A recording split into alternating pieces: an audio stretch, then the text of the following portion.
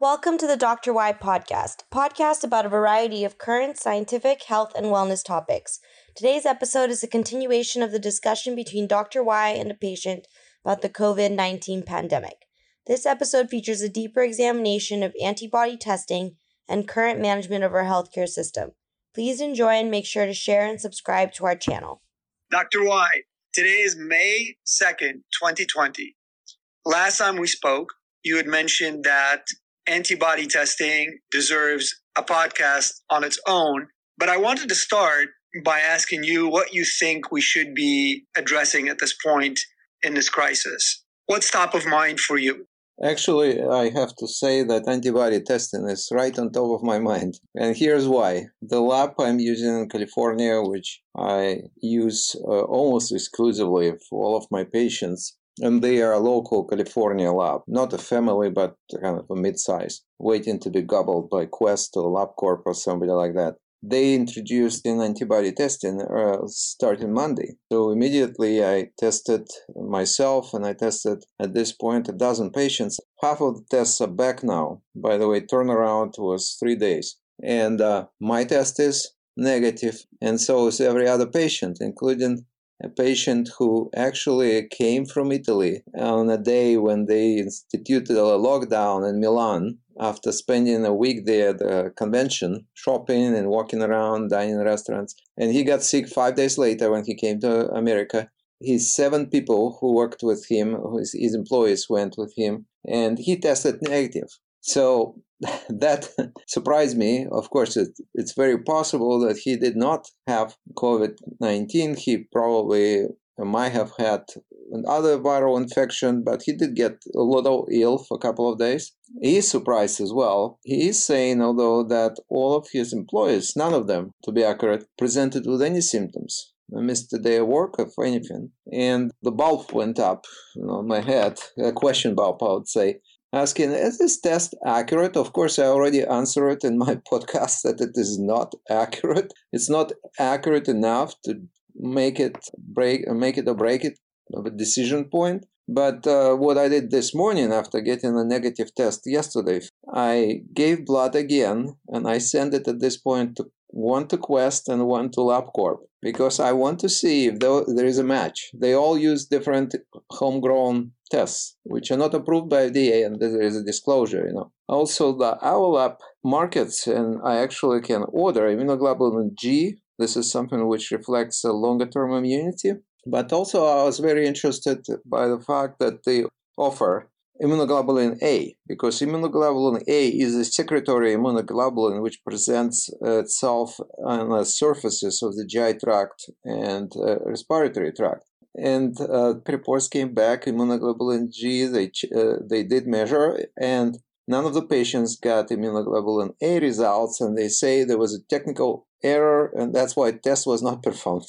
So there is something obviously probably very raw right now, so they're not getting what they expect, the results. They're probably still waiting, and that was a big disappointment for me. But nobody actually offers immunoglobulin A, and I did not find immunoglobulin M test available at any of the major labs, including Mayo Clinic lab. So once I get results for these 2 tests sent to Quest and LabCorp, I would be looking at them, comparing, and will obviously update you. But my interest, I would not even say that it is a concern, because I know for myself and for other patients, this is immaterial. If we test is positive, test is negative. But my concern, which has been confirmed now, in my opinion, that tests are so bad that it's laughable if anybody is talking about testing, and that is a prerequisite for opening anything. Understood. I do have another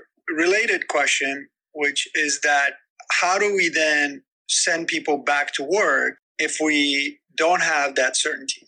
Thank you. We already addressed it once, at least, before the expiration of the first month of a lockdown, since Trump announced on March 13th. So I was saying in that podcast that I expect, and I did not expect actually, but I would open the country, just open, like pull a switch. You asked about certainty. As far as I know, Americans feel certainty only about two things, death and taxes. This is not a matter of life and death, although people do die from a disease, but so they're dying from many other diseases. And we're absolutely uncertain at this point how many people actually died from SARS virus itself. All we know is a piling death toll, which keeps growing and basically trying to prove the point that those guys were right and they saved hundreds of thousands or even millions of people. I am not really buying this. This is a talk for school children. None of the physicians I know from multiple countries takes this seriously at all. Therefore, answering your question, there is no prerequisite for opening. There was none for closing to begin with, but now there is none for opening. It is very clear that number of new cases is dropping, and there will be, of course, an upstick of the infections once we start mingling together. But this is expected. This is in epidemiology and infectious disease 101. We just need to open. There seems to be a number of opinions out there. One of them, the school of thought, is if you did not allow herd immunity to take place with a similar model to Sweden's, then it's going to be very difficult to open up and not have a real spike in deaths and infections and so on. Do you see that? Maybe even more so in areas that did not allow the disease to infect as many people from their population and stopped it with early lockdowns and so on? Or do you not foresee that? There will be a bump without any doubt, and the bump will be higher or bigger in areas which had the strictest lockdown. But I would like to go back to your words about exponential growth, and this is something we've heard multiple times on the TV. The interview you mentioned with Nobel Prize laureate Professor Levin, he states very clearly that at no point he saw exponential growth in the cases starting with first outbreak in China. There was up and down growth, but there was never doubling or quadrupling every 3 days. The number of cases increased largely and primarily because of introduction of testing, not because suddenly more people got sick in the last several months or weeks. Therefore, I would not worry about this. We already proven that there is capacity in most locations around the United States. The locations which were overcrowded or even overcrowded today were primarily having difficulties because of inappropriate hospitalizations and the fact that patients from all over a particular area, borough in New York, were sent to one or two hospitals with other hospitals staying empty. We've heard about Javits Center. We saw the ship departing a couple of days ago, which treated, they don't even say how many patients they treated. And I think Javits Center treated 1,000 patients, and there were 3,500 beds there. So New York by itself already proven that there is a huge excess capacity, even if they wouldn't use military hospitals, military field hospitals, which were opened and still stay open at a huge expense. Back to the original question, which is, what do you think the dialogue should be about at this point as it relates to COVID-19? Do we have, for example, enough data on COVID-19 in order to make decisions with a certain level of comfort for the public? Today, I believe we all have that fear in the public because of what we're being told and the stories we're seeing. Do we have enough data out there to indicate that the assumptions that, for instance, Sweden has made are accurate? Or is Sweden becoming a poor example of how this crisis should have been handled? So can you talk to that? I know we revisit Sweden almost every podcast, but it's a moving target. And as things evolve, I'd love to hear your opinion on it. I think Sweden did the right thing by not instituting strict lockdowns and mostly relying on the citizens who in turn trust their government. As you know, in the United States and many other countries, there is little or no trust in the government, which also comes from politicians who say that we cannot trust the government. So we get really confusing messages from one standpoint that tell us you have to lock down, you have to obey these measures. From another standpoint, they themselves criticize each other and trying to prove that we cannot trust the government, quote unquote. I think Sweden, as of today, has approximately 2,600 deaths with a population of approximately 10 million. And there was an interesting comparison just yesterday with Michigan, which has one of the strictest lockdown policies. And Michigan has approximately 4,000 deaths. So two approximately the same regions. And actually in Michigan, as we know, there are lots of people of Scandinavian descent who are also quite disciplined, quite different from many other areas of the country. But they have 30% more deaths. This entirely discredits lockdown strategy. And returning to your first question, when you ask what's bothering me the most, and I will be very confident to say that this is bothering physicians, every physician I know, that we are not treating patients who need attention, who need treatment now with other diseases. We really developed tunnel vision, and that tunnel vision, we are short. We cannot look left and right. We just run as a country in one direction, while people fall off the back of our truck or our carriage, horse carriage, a wagon, right, out of our wagon, left and right and back, and we still move forward without even turning around and looking who fell off. The number of deaths, excess deaths from suicide, will double this year because of unemployment. Each day there are dozens to several hundred of cases depending on the type of cancer which has not been diagnosed. You multiply it by number of days lost, 5 days a week, and you will get thousands and thousands of people who did not get diagnosed. It doesn't mean they will never get diagnosed. Eventually, most of them will, but the time given for a tumor to grow will definitely have a huge payback for patients and for the society as a whole. Understood. With all of that, I think there absolutely, though, undeniably, there was a surge in hospitalizations in New York. Some of the hospitals in New York were overwhelmed, and that doesn't necessarily happen during a flu season, even when it's a bad flu season. I know that doctors have said in the past that, yes, it does get quite busy, but the number of deaths, the things that were happening in hospitals, even the healthcare workers becoming depressed because of seeing all of this. How do we explain that? What is the difference? My opinion that this situation is largely the result of mismanagement of the healthcare resources. As I mentioned, there were hospitals designated as COVID hospitals, and patients from large boroughs would be all brought to that hospital until it fills to capacity. And then they will fill the next one. That's why Javits Center never got filled, because it was not dedicated as a place where everybody should be taken. That, of course, is compounded by the fact that there are no infectious disease hospitals in the United States as a matter of policy. Those were closed many years ago. The last one, I think, more than 20 years ago, because we didn't need it. Therefore, the resources of infectious disease doctors and other resources needed to combat infections are not there, or they are widely distributed while patients congregate to one particular location. But my understanding of the situation is that we have connected vessels, and we put everything in one vessel and do not let to escape that into the next one, which is staying empty. We basically close the switch there. So we have overflow in one and empty in another. The hospitals I talk to, where physicians I know very well work, stay empty. At most, they have 1/3 of the beds available. But not in New York, right?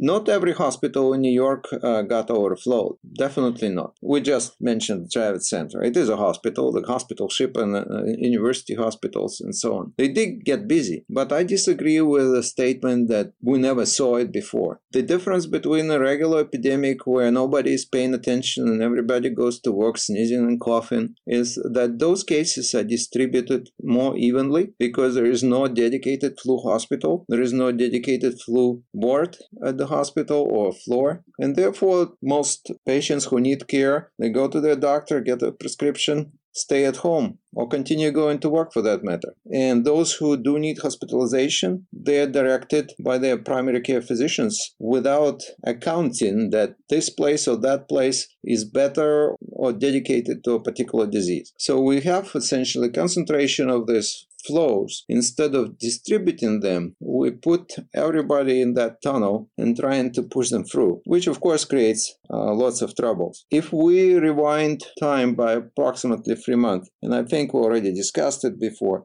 the emergency room were overcrowding, and the wait to see a physician at the end of the day, late afternoon, starting at 5 o'clock, which all people without insurance come and seek care for whatever ailment they have, the wait to see a doctor is 3 to 4 hours. Then, after triage, nurse actually, not a doctor, sees the patient, they have to wait another hour and 2 hours before they get a bed in emergency room. And then if they need to be transferred to the floor, it was not unusual, it was a matter of routine that you have to work with a so-called bed board, which assigns beds in the hospital, almost bribe the nurse who is managing it. Of course, we're not bribing them, but you have to be really nice talking to them and get the most respected physicians involved to get a bed. And it was not unusual. It was a matter of routine that patient is in emergency room for 24 hours just to get a bed. If the same patient would need an ICU a day or two later, there will be a wait again. ICUs were always busy. I never saw an ICU without patients. The typical wait at the large university hospital would be at the very least 6 hours, and frequently 12 hours and more. And actually, when I had patients who needed, for instance, intubation, that was commonly done in their regular room when there is a special crash team coming over, intubating them, bringing a portable ventilator, and waiting for a bed in ICU to open. Let me transition to asking about the topic of diet. We continue to hear so much about this lately. I want to see if there's legitimacy to some of these arguments, and I'm certain there are a lot of arguments that maybe are not necessarily well-founded. But I would love to hear your thoughts on that. We hear a lot about it in the different media and so on about diet and the U.S. diet in particular. Just love to hear your perspective. Do you mean the diet in general as diet not related to this particular situation with COVID? Is that your question? I think the question is multifaceted when it relates to diet. You had compared Sweden to Michigan, very similar size population, Michigan having more deaths than Sweden to date. Does that have anything to do with diet? Understood. Diet definitely is a huge contributor or influencer on various health conditions. In particular, diet, or more accurately, overloading with calories, leads to obesity, especially when it is not combined with a rigorous active lifestyle. If one is Michael Phelps, he can eat and he should eat 12,000 calories a day to compete. Well, if you and I will eat 12,000, we will quickly grow to 300-400 pounds, and we'll need a surgery to correct that. Therefore, again, I would not single any particular diet. I will single overconsumption of calories and low activity of widespread epidemic obesity in some regions of the United States. More than 50% of people are overweight, and on average 30% are morbidly obese, and that is not happening in a vacuum. It is not just a person gained 20, 30, 50, 100 pounds. It is typically associated with insulin resistance, which in turn leads to diabetes, is associated with heart disease, with hypertension, cancers, and you name it. Diet is not a panacea. If we will be able magically establish a perfect mix of nutritional ingredients and make sure that everybody consumes exactly as prescribed, we will still see heart disease, hypertension, kidney disease, diabetes, because there is another component, a genetic component to all of this. But when there is a genetic predisposition and a poor diet and low activity, this is a very fertile ground to any disease to spread, take hold, and very hard to eradicate. We are clearly informed at this point about at least one important important issue that majority of the patients with COVID-19 are minorities, up to 80% in New York. Therefore, areas where there are less minorities, such as Staten Island, there is much less cases and much less deaths, because Staten Island has only 7% of minorities versus Queens near 50% of minorities. And we know very well, we have mental picture that many of them are not in a great shape, let's put it mildly, and live in crowded conditions and so on. Therefore, there is no diet I can recommend which will save the world from this infection or from any other disease. But we as a population should come to our senses and get our act together. Otherwise, we will be in this position on a regular basis when infection or other disaster comes, and we have to be preoccupied of saving people who were not helping themselves, who were setting up themselves for the disaster. And I'm not saying that it's always their fault. Absolutely not. There are definitely genetic conditions and social conditions which are conducive to development of obesity and other diseases. But one needs to make an effort. Whether or not we come to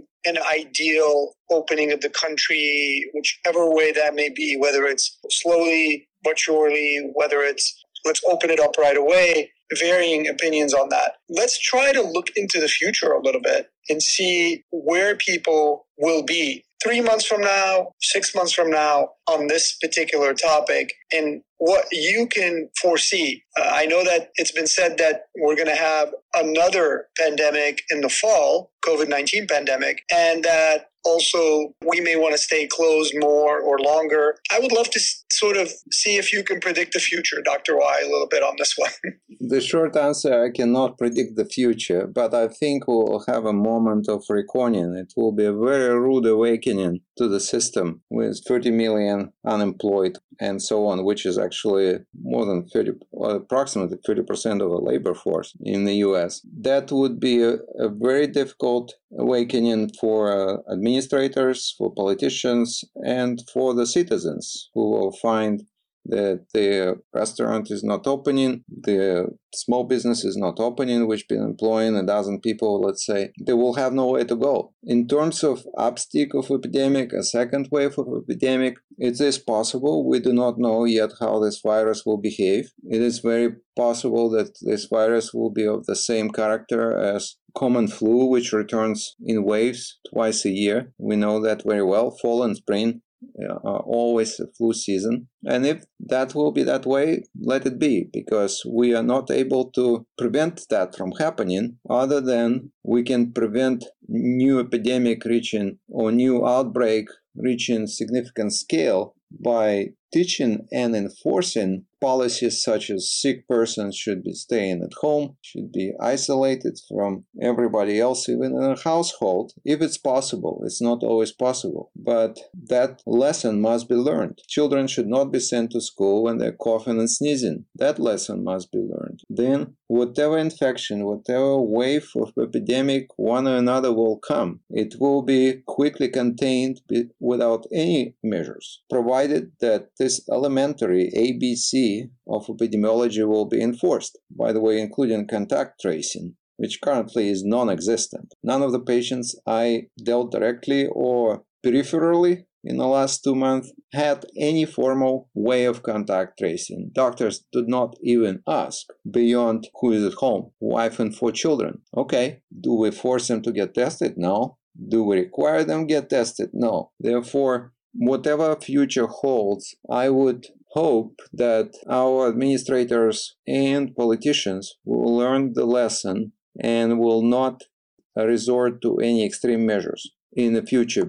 So there is one other component, although, to this, which is gaining steam in the last week. Now we almost must become conspiracists, because what we're hearing and reading now on the news is spelling out exactly what we thought and talked about 4 to 6 weeks ago about that article in Nature, about how irresponsible that was, how that virus similar to current virus. There is, of course, a big bias, although I saw that President Trump already pointed finger to the Texas University, to a Culverson laboratory at the Texas University, which was irresponsible in handling this issue back in January. And the investigation, although investigation is directed formally to China, the investigation is already happening at that lab, also in North Carolina, in Boston.